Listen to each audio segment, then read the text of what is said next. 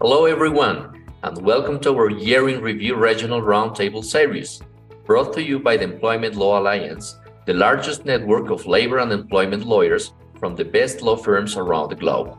My name is René Claure, partner with Moreno Valdivieso in Bolivia.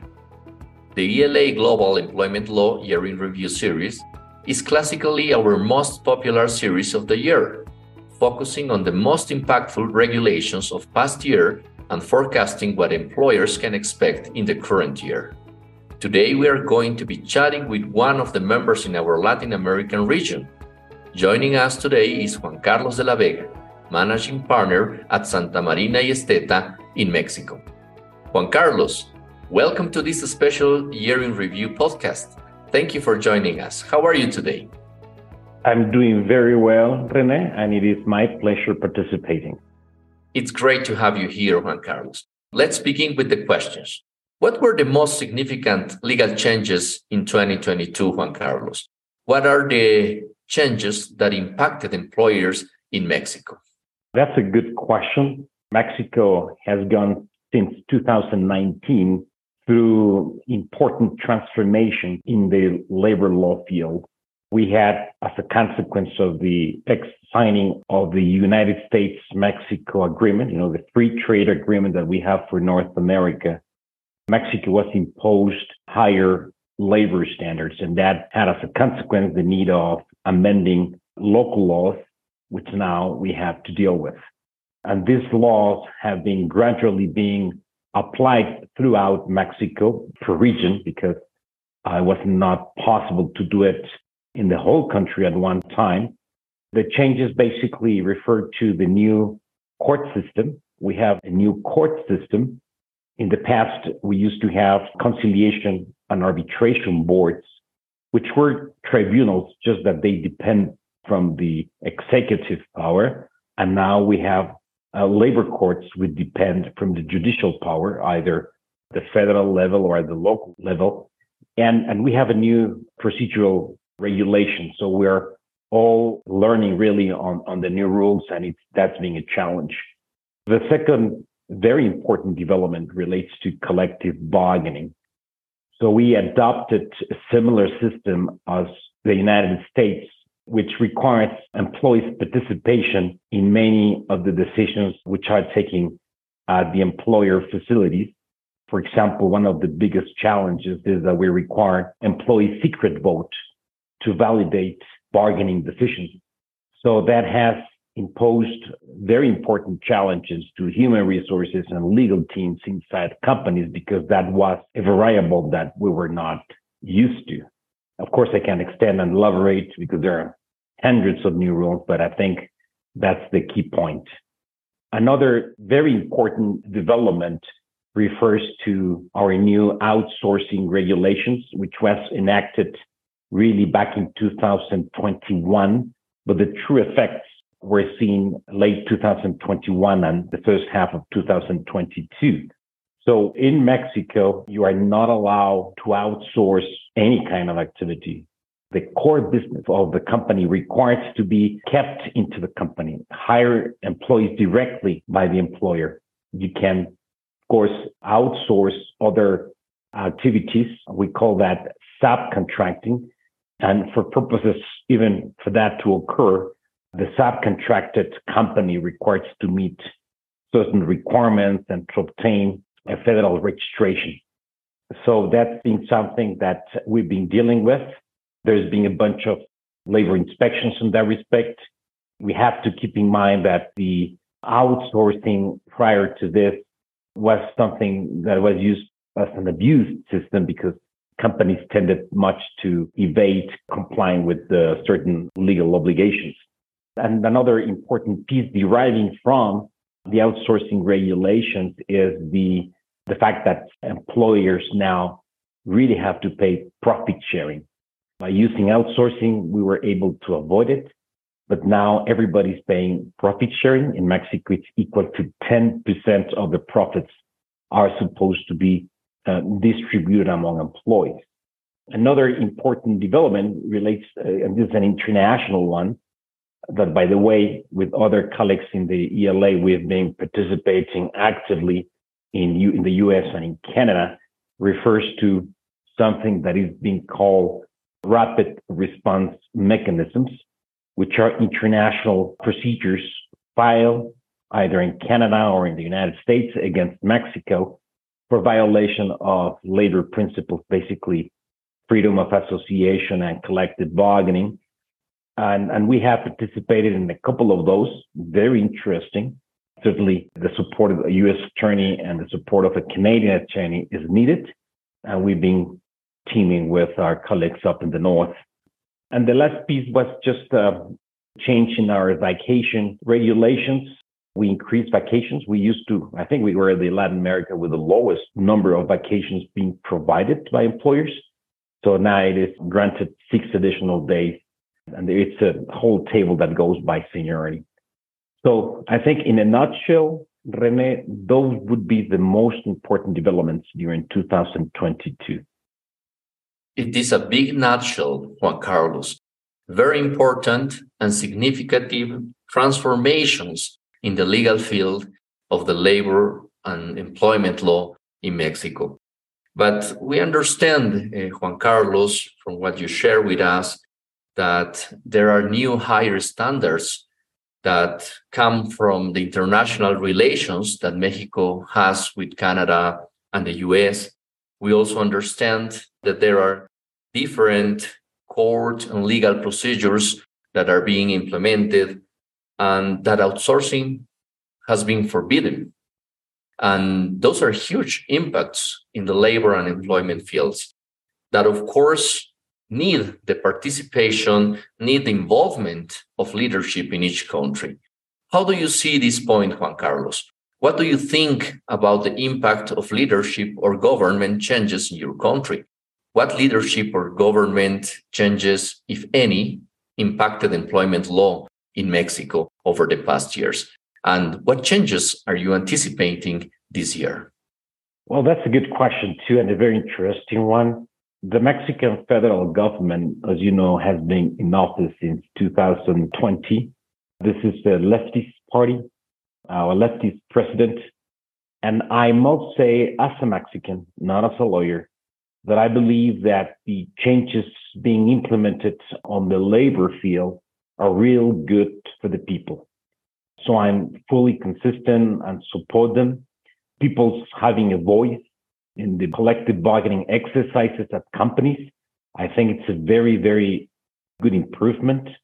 And of course, increasing the benefits, vacations, and there's also increases in contributions that employers shall make to pension plans. So I think all those are good news.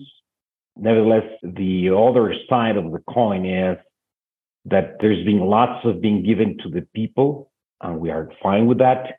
It's just that there has been no balance with respect to employers. There has been no incentive from our federal government to the private sector, to the employer sector.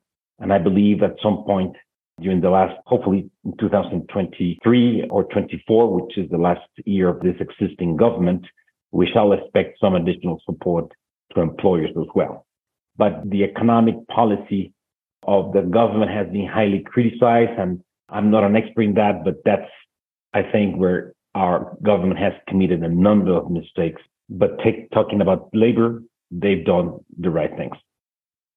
It's good to have that good impression from Mexican citizen, which we all know that is not only Mexican citizen, but also a prominent lawyer. So it's good to hear your general assessment on the positive attitudes and the positive policies that were taken in Mexico in relation to the labor and employment field. But things have changed, Juan Carlos. We all know that it's no longer 2019 and we will not go back to the former reality. What's going on with remote work? Does it continue to be a hot topic in Mexico for employers?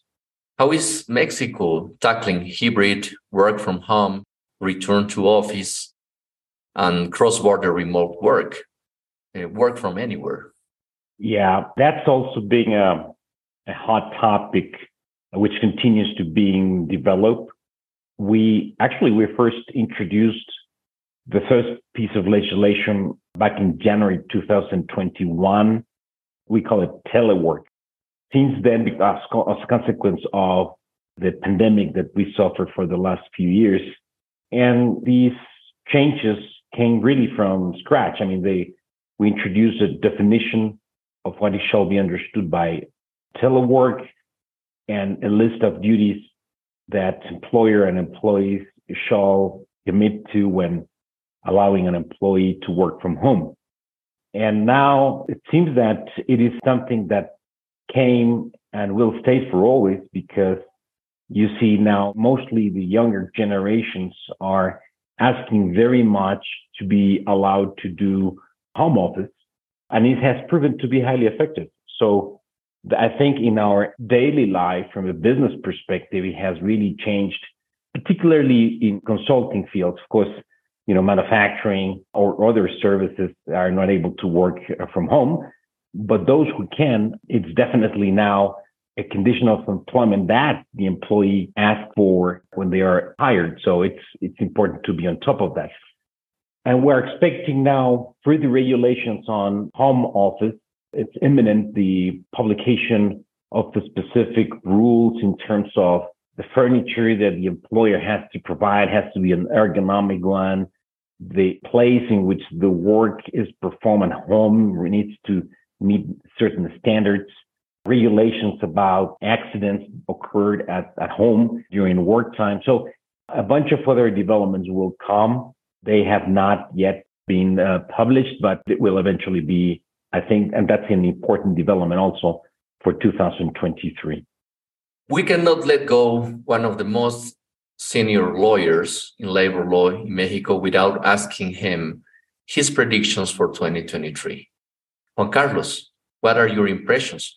What can we expect from employment law updates, changes? What do you anticipate to be the biggest impact on HR on 2023? We've basically in three different fields. First, collective bargaining.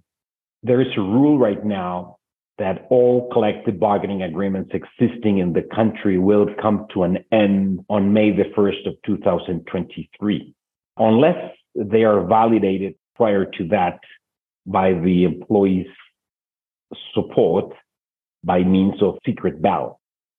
And we used to have, we had like 500,000 collective bargaining agreements in the country, and it sounds that not more than 15,000 will be validated. So it's really nothing. It's like a 3% of all the CBAs, which really pictures Mexico as a country in which collective bargaining was more a simulation than a true, really existing employer-union relationship.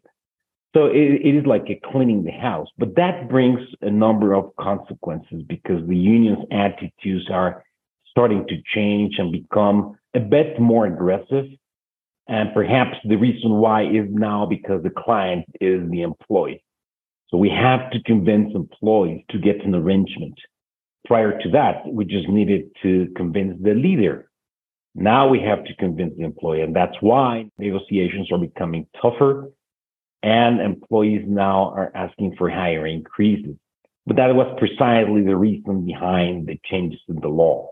Mexico was criticized for making dumping when attracting foreign investment in North America because our cheap labor force.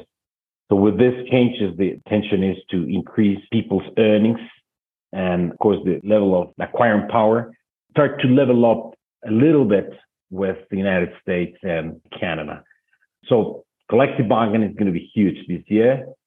Second, we are going to see, because of this new outsourcing regulations, there's been lots of inspections by government to verify whether employers are truly complying with the new rules. And those that are not, they will be fined, or there could even be repercussions on the tax side, because when you are making payments to outsourcing companies and in an illegal way, those payments cannot be deducted. And there could even be some criminal liability if the amounts exceed certain threshold. So I think that's where we're going to be living. We have a legislative power that has been very creative. So I wouldn't doubt that we will see also other additional benefits for the people, including perhaps the reduction of the maximum number of working hours for employees. We're going to have real fun time during 2023, Rene. 3 hot topics to address: collective bargaining, outsourcing prohibition, and maybe additional benefits for employees. Very interesting to have you here today, Juan Carlos. That is all for today. We had the honor to speak with Juan Carlos de la Vega, partner in Santa Marina Esteta from Mexico. Thank you, Juan Carlos, for sharing your insights about Mexico in the ELA's special Year in Review podcast. It was a pleasure speaking with you. My pleasure too, Rene. Happy to participate.